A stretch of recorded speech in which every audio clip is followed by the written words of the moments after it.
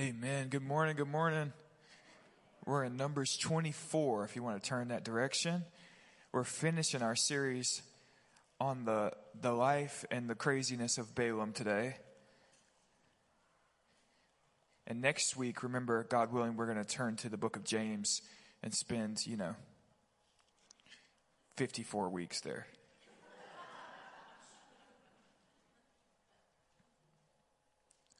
So, Father, in Jesus' name, Lord, we just acknowledge your spirit and your presence in this place today. And Lord, the church has taught and the scriptures teach us that this Bible, these scriptures are God-breathed. This is your word to us. That this word is living and active. It's sharp. So, Lord, today we come under this word. We ask that you would mold us, shape us. Lord, as a people, as a church, we want to serve you with all our hearts, Lord. So use us in this time. Holy Spirit, we welcome you. Come on, we welcome the ministry of the Holy Spirit through the word today. Church, if you just tell him, say, I need you today, Lord. I need you, Lord. In Jesus' holy name we pray. And everybody says amen. Amen. Well, as we turn away from this section of Scripture, we conclude the study of Balaam, his oracles or prophecies.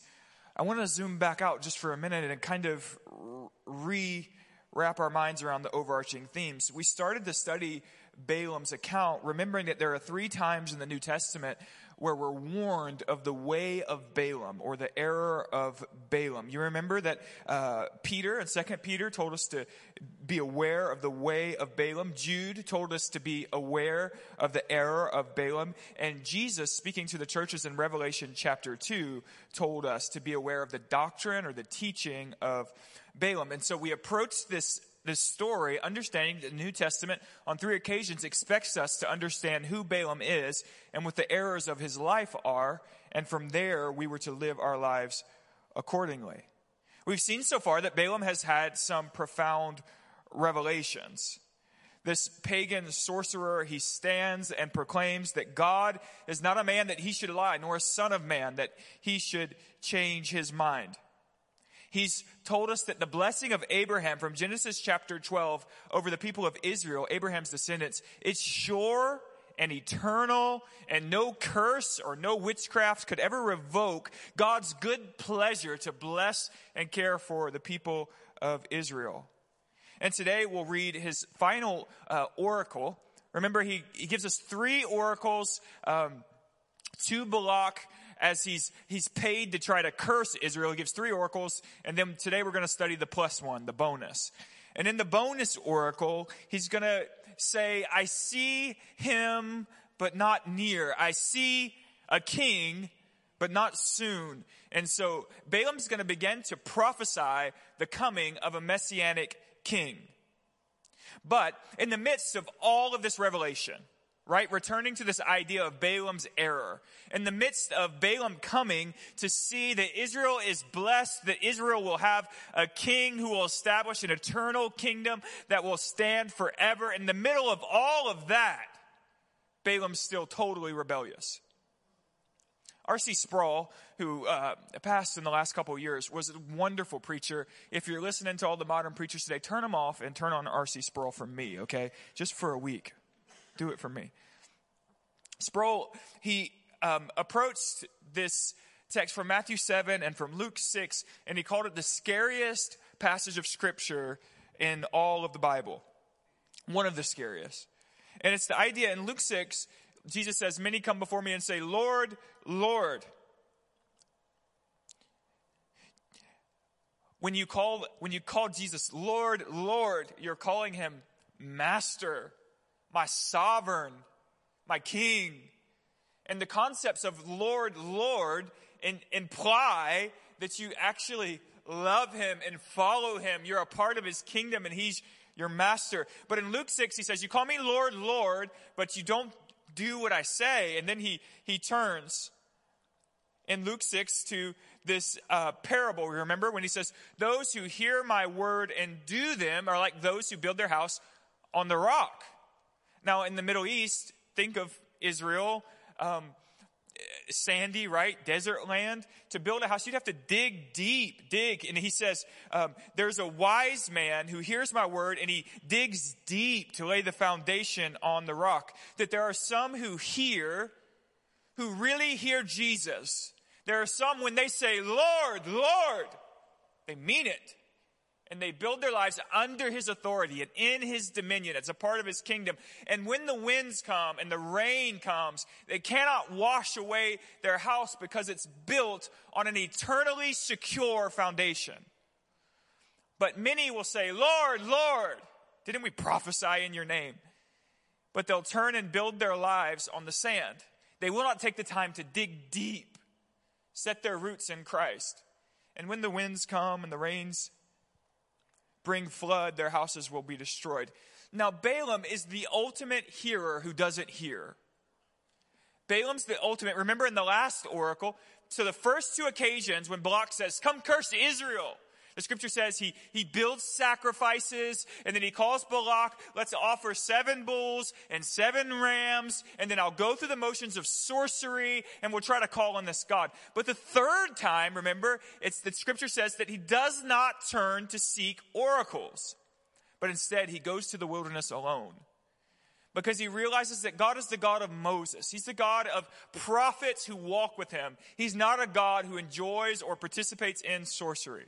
So far, Balaam's begun to lean out of sorcery and to realize that God's looking for friendship and real relationship. But when all is said and done, we'll find that Balaam turns his back on the Lord.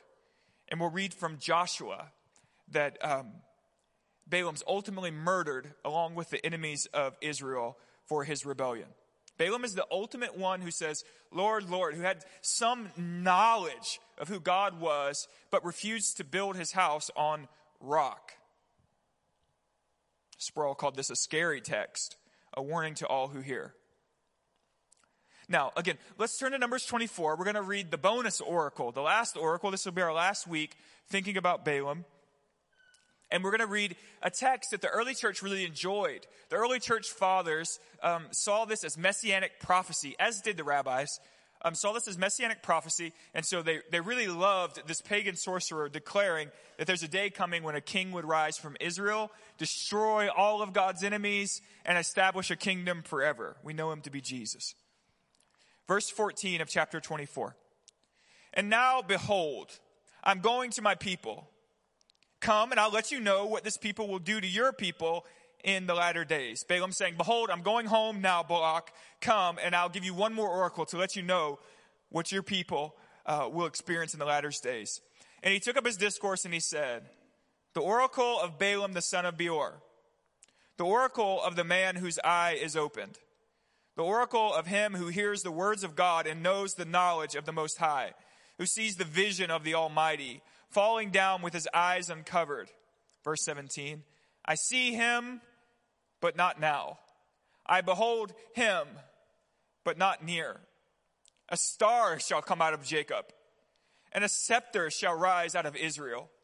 It shall crush the forehead of Moab and break down the sons of Seth. Edom will be dispossessed, and Seir also his enemies shall be dispossessed. Israel is doing valiantly. And one from Jacob shall exercise dominion and destroy the survivors of the cities. Then he looked on Amalek and took up his discourse and said, Amalek was the first among the nations, but its end is utter destruction. And he looked on the Kenite and he took up his discourse and said, enduring in your dwelling place, and your nest is set in the rock. Nevertheless, Cain shall be burned when Ashur takes your captives away. Ashur is Assyria. And he took up his discourse and said, alas, who shall live when God does this? But ships shall come for Kedem, and shall afflict Ashur and Eber, and he too shall come to utter destruction. Then Balaam arose and went back to his place, and Balak went along his own way. So Balaam says to Balak, arise, let me tell you how this is all going to end. Let's take 2 minutes to remember what we've learned thus far.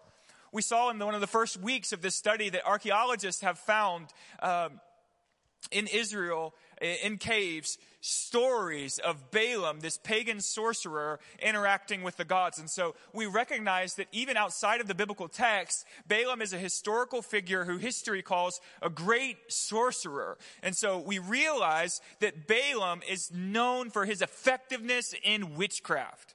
So as Israel is encamped at the plains of Moab, they're getting ready to cross the Jordan and to go into the land and to fight with the Canaanites.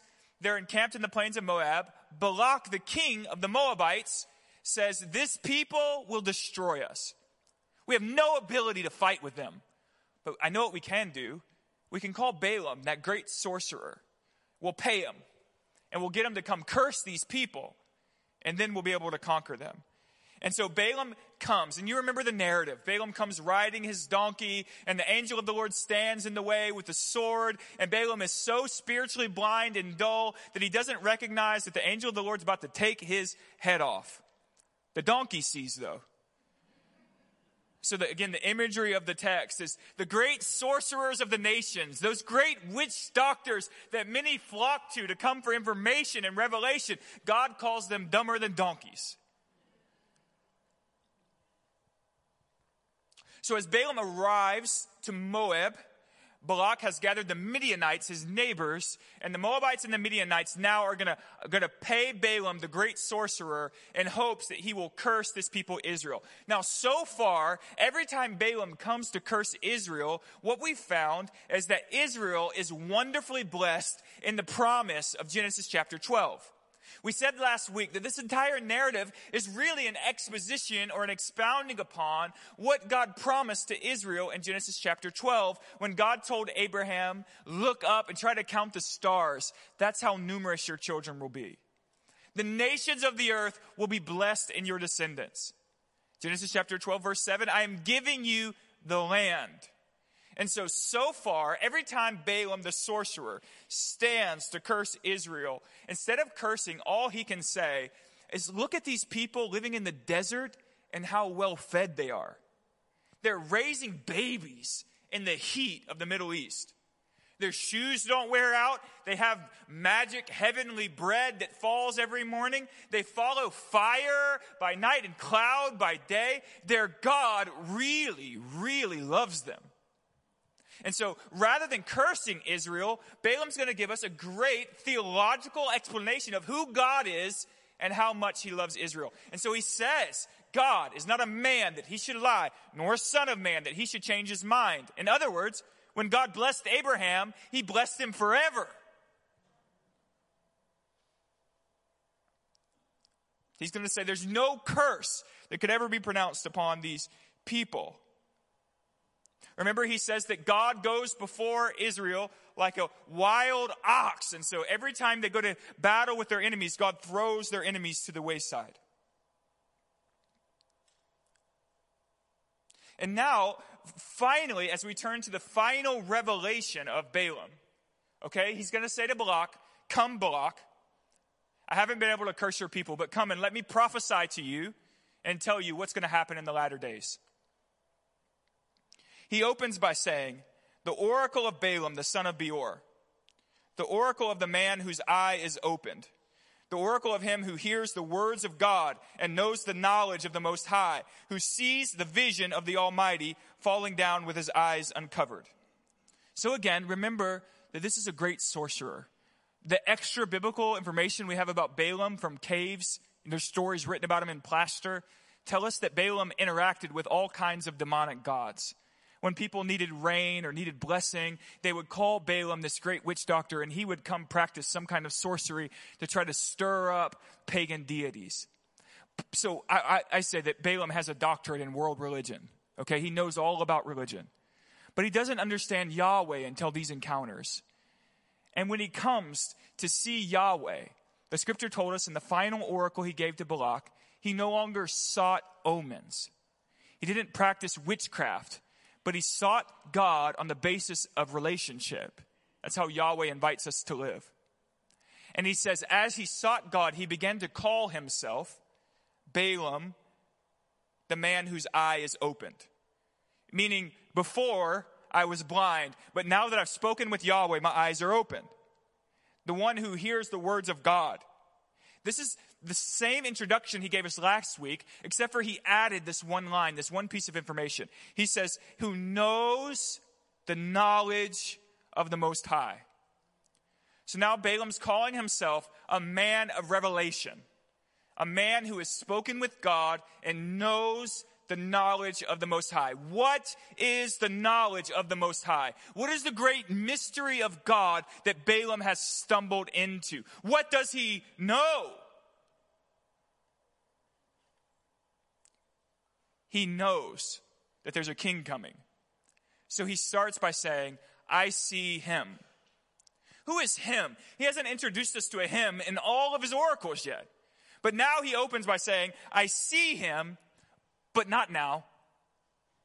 I behold him, but not near. Balaam says, I have knowledge. There is a him who is coming. I have revelation through the Spirit.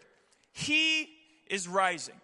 So far, he's told us that Israel is blessed. Abraham's promise stands. God is sure and true and just. But now he's telling us that there's a single king who will rise out of Israel. Now, that's significant information because Israel doesn't have a king.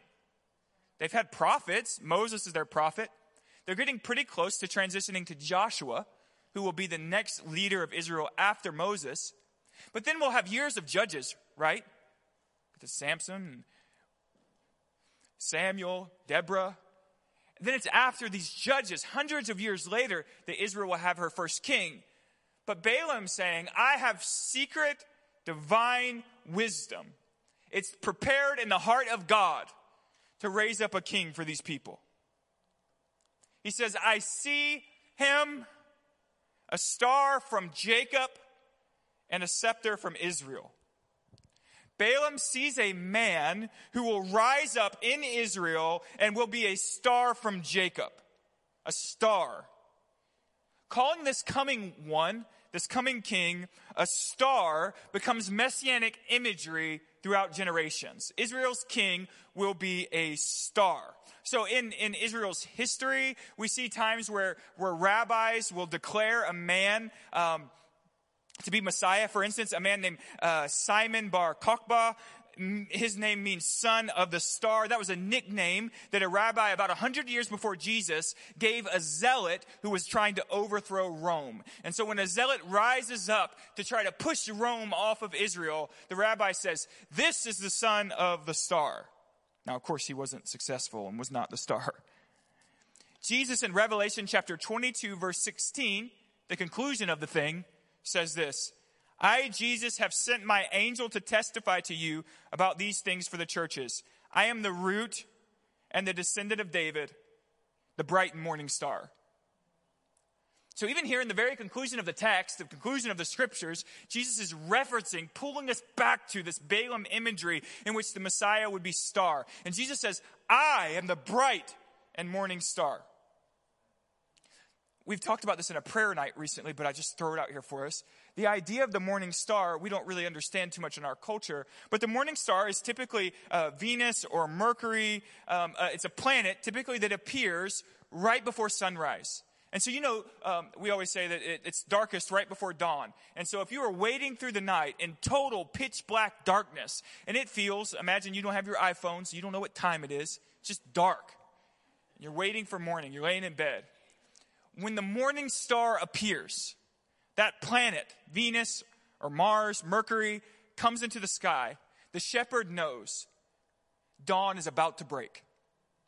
So when Jesus calls himself the bright and morning star, he says, when the nations see me, then they will know that dawn is coming.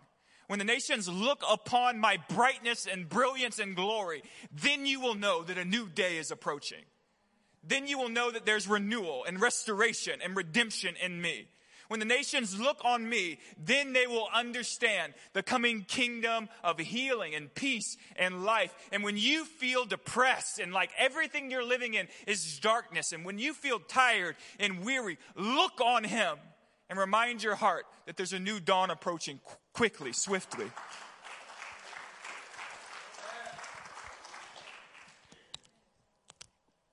Balaam says a star is rising. And then Balaam says, a scepter from Judah. So this king, this him, who is not now but is coming, this king will be a star from Jacob and a scepter from Judah. So Jacob is the father with 12 sons. Judah is the son who Jacob blessed at the end of his life and said in Genesis 49:10, the scepter shall not depart from Judah, nor the ruler's staff from between his feet, until tribute comes to him, and to him shall be the obedience of all peoples. So here we're referring to Genesis when Jacob blesses his sons, and Jacob says, a scepter will not leave Judah. And the nations will come and bring obedience.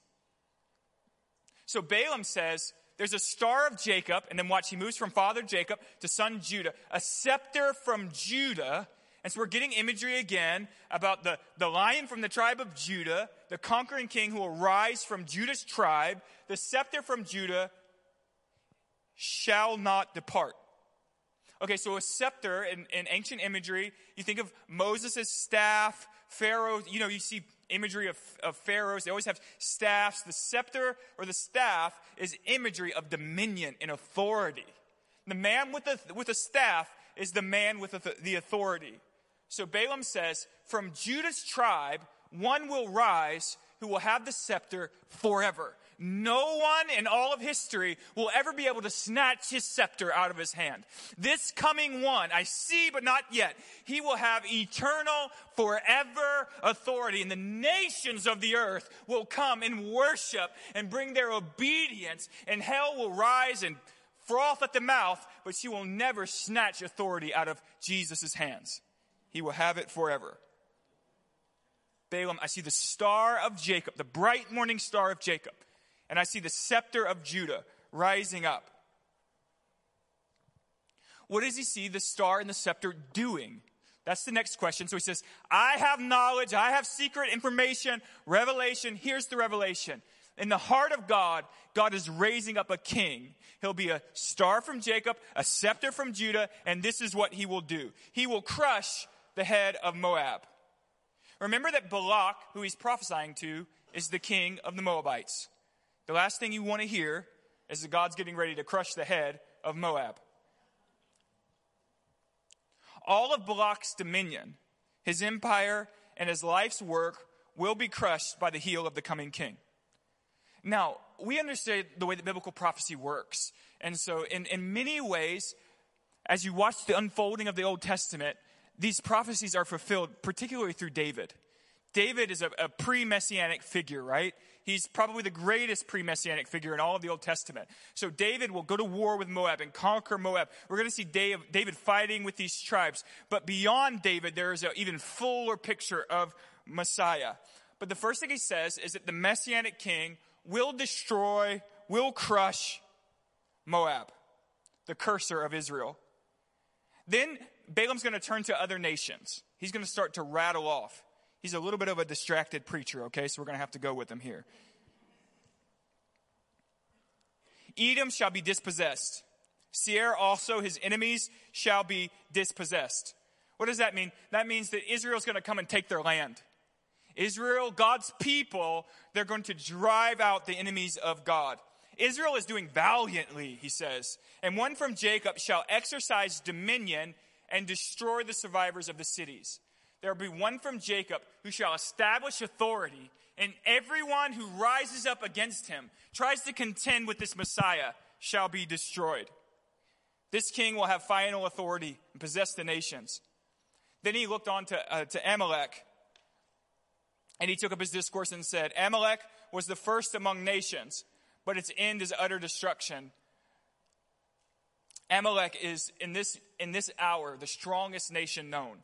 They are the superior empire. So Balaam turns and looks at the strongest people who feel confident in their military strength. They feel confident in the security of their government. They feel confident in their economy and their ability to produce goods and establish themselves as the head of the nations. Balaam turns and looks at the strongest nation of his day, and he says, you'll be destroyed. Utter destruction. And then he looked on to the Kenites, The Kenites, for seasons, they would bless Israel, but then the other seasons they would curse Israel. They were very much in it for themselves, if that makes sense. When it was beneficial to them to be on Israel's side, they would. And when it wasn't, they'd be destroyed. So he looks to the Kenites and he says, enduring in your dwelling place, and your nest is set in the rock. What does that mean? Their city is in the mountains. They feel very secure by their walls. They are nestled in a mountain, and they feel like the walls of the mountain are giving them great security. And Balaam says, keep resting in the security of your mountain. You're still going to be destroyed. Balaam says, Ashur will take you captive. Now again, Ashur is Assyria, and we know that Assyria is the rising kingdom, right, who's going to take Israel into captivity long after David. Ashur is going to take the Kenites captive. God's going to raise up this nation and take them captive. And then he said, alas, who can stand when God does this? Or when God uses Assyria to destroy the nations, who can stand? How great will be the destruction? But then he concludes by saying, but ships shall come from Kittim and shall afflict Ashur and Eber, and he too shall come to utter destruction. In other words, Assyria will master the nations, and then when God's done with Assyria, Assyria will be destroyed. And we obviously see that in history, right? Assyria rises up as the master. Assyria is cut down. Now, what is the point of this discourse? Why does Balaam tell us, I have knowledge, there's a king coming, a star from Jacob, a scepter from Judah. He's going to destroy all the enemies of Israel, all the nations. What's the point? He is saying that there is a coming eternal kingdom that will have dominion forever. He will dispossess all the nations and establish himself as the victorious king of the earth. And the nations who look strong and proud, the nations who hide themselves in the security of their military or the security of their landscape, the nations who are confident in their own ability to protect themselves will be utterly destroyed. Everything that God has not built will be shaken and will fall. He is saying that there is a coming day when the only thing that will stand is the kingdom of God. He is saying that the kingdom of this Messiah is totally forever. Enemies will rise, they'll be smushed. Enemies will curse him, they'll fall with great power. This kingdom will spread and spread and spread until it has dominion over the entire earth, and everyone who rises his head up against it, all those who put their trust in their national identity or the ability of their national security to keep them safe, will be finally destroyed. The only rock to build your life on is Jesus Christ. The only safe place to hide is in the kingdom of God. Everything else will perish. You can have a retirement account, you should. You should handle your money wisely. But there's no promise that that's going to carry you through. You can build your life on networking and relationships and try to establish through your networking some ability to care for yourself and your children. There's no promise that that's through. Your health, you can build your life on the strength of your back. Or you can build your life on your intellect. I'll be creative and innovative, and I'll make a living with my ability to think well. That can be taken from you in a moment. Ask Nebuchadnezzar. The only place to build your life with eternal fortitude, the only rock to hide yourself in that will keep you forever, is in Jesus Christ. And in a sense, Balaam is telling us, look at the nations. Look at their strength. Look at their courage. Look at their military power. All of it's temporal. All of it will be burned up in an hour. All of it will vanquish before this king. Now, so here we're learning the secret knowledge of God that Balaam's uncovered is that a king is coming who will establish a forever kingdom, who will destroy all of the enemies of God. And we're learning that we have an invitation to come and build our house here. We mentioned at the start of this series that Balaam, after all of this revelation, after all of this encounter with God, all this information that he receives, that he's going to still turn his back upon God. he started to understand that sorcery is weak and that Moses-like relationship with God. Remember, we kept talking about at the beginning of the series that there's this idea that Balaam and Moses are pitted against each other in this text, right? All of Numbers is about Moses. And so, Moses' leadership. And so all of a sudden we get this turn where we start talking about this great sorcerer, and we're being shown that the prophet of God is far superior to the sorcerer of the world.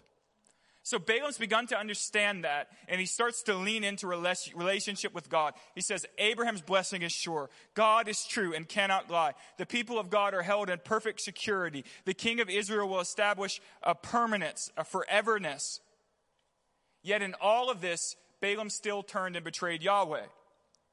We put the pieces together from Numbers 25 and many other places in the New Testament, the Old Testament, where essentially what we understand is that when Balaam was unable to curse Israel, do you remember this? He comes to Balak, and we piece this together again from the text, and he tells Balak, I cannot with sorcery curse this people, but I can tell you what you can do. Send your women down to the Israelites. Send the Moabite women down to the Israelites and try to entice them with lust. And if you can get those Israelite men to marry these Moabite women, it'll only be a matter of time before they're worshiping Baal. And lo and behold, in Numbers 25, we find Israel worshiping Baal. And so the idea here is that Balaam stands up and says, God is sure, he's true, he's forever, Israel their blessing can't be revoked. But in their covenant, there is this thing that if they begin to worship other gods, God will judge them. And if you'll do this, Balak, if you'll try to entice them into relationship with Moabite women, it's only a matter of time before their God will judge them. And here, Balaam's practicing the heart of sorcery, manipulation. Right? He's manipulating. And the text tells us in Joshua 13:22, we actually see this in several places in the Old Testament. Again, Balaam's a theme. Joshua 13:22. Balaam also, the son of Beor, the one who practiced divination, he was killed with the sword by the people of Israel among the rest of their slain. So when Joshua's in leadership and they're destroying the nations, they're driving out the Canaanites, God calls Joshua and the people of Israel to make sure that they take the head of Balaam. Because Balaam had all the revelation, but he never truly made Jesus his king. The idea is this: the blessing of Abraham is opened up to us in the gospel of Jesus.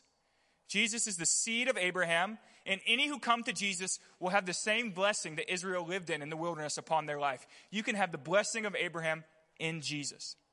Furthermore, the idea that we receive today is that Jesus is establishing a forever kingdom that will reign for eternity. The earth will be renewed, and that you are invited to participate in this kingdom. You're invited to build your life under the authority of King Jesus. You are invited to love him, serve him, call him Lord, Lord with sincerity, and to have peace, joy, everlasting life, living water, rest in Jesus. But if you choose to have that information and turn your back on God anyway, you'll be destroyed. That's the declaration of the gospel. That's the declaration of the scripture from start to finish. I'm sorry that it's not declared often in our nation, but that's the word. The coming kingdom, the coming king, when he invades your shores, the shores of your life, you got two options. You can fight with him and be destroyed, or you can surrender and be blessed. I'm calling you today to surrender to Christ Jesus, to build your life on the rock, which is Jesus. The only eternally safe place to be is in his kingdom. The only kingdom that will stand forever is the kingdom of our God.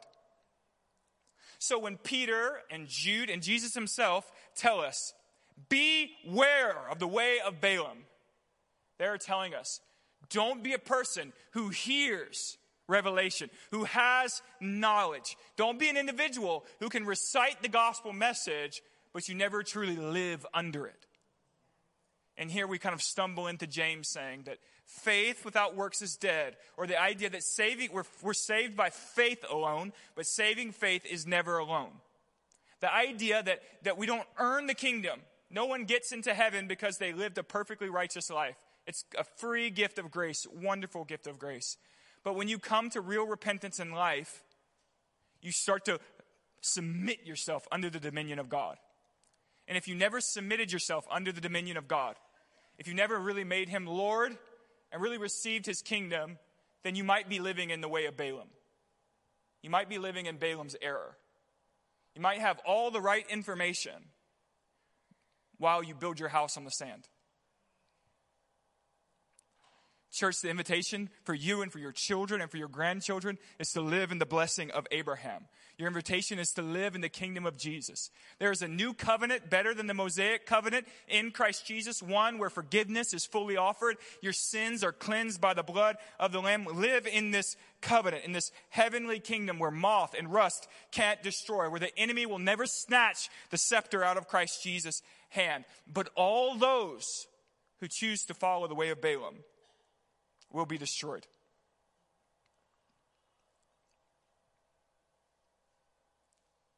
Those are the words of Jesus in Revelation chapter 2. Why don't we bow our heads and pray, and we'll move into a time of ministry. Lord, as for our house, we want to build this church on the rock, which is Jesus. We want our lives to be submitted to the kingdom of God. We want to hear this gospel and live under it fully. Lord, may our hallelujahs, may our praise be so sincere. Come on, Jesus, I don't want to just bless you with my lips. I want to bless you with all of me. I call you Lord. Come on, church, tell him, I call you Master. I love you. May no one else steal our affections, Lord. May no other God have our affection. May you alone be worshiped. Lord, we ask that you teach us to live in the blessing of Abraham. Teach us to live in this new covenant. And may the kingdom of Jesus be established forever. Lord, may this kingdom spread here in our region. May the rebellious come to repentance. We love you, Jesus. Come on, just tell him, I love you, Jesus. We love you, Lord. We love you, Jesus. In your holy name we pray. All the saints say amen. Amen.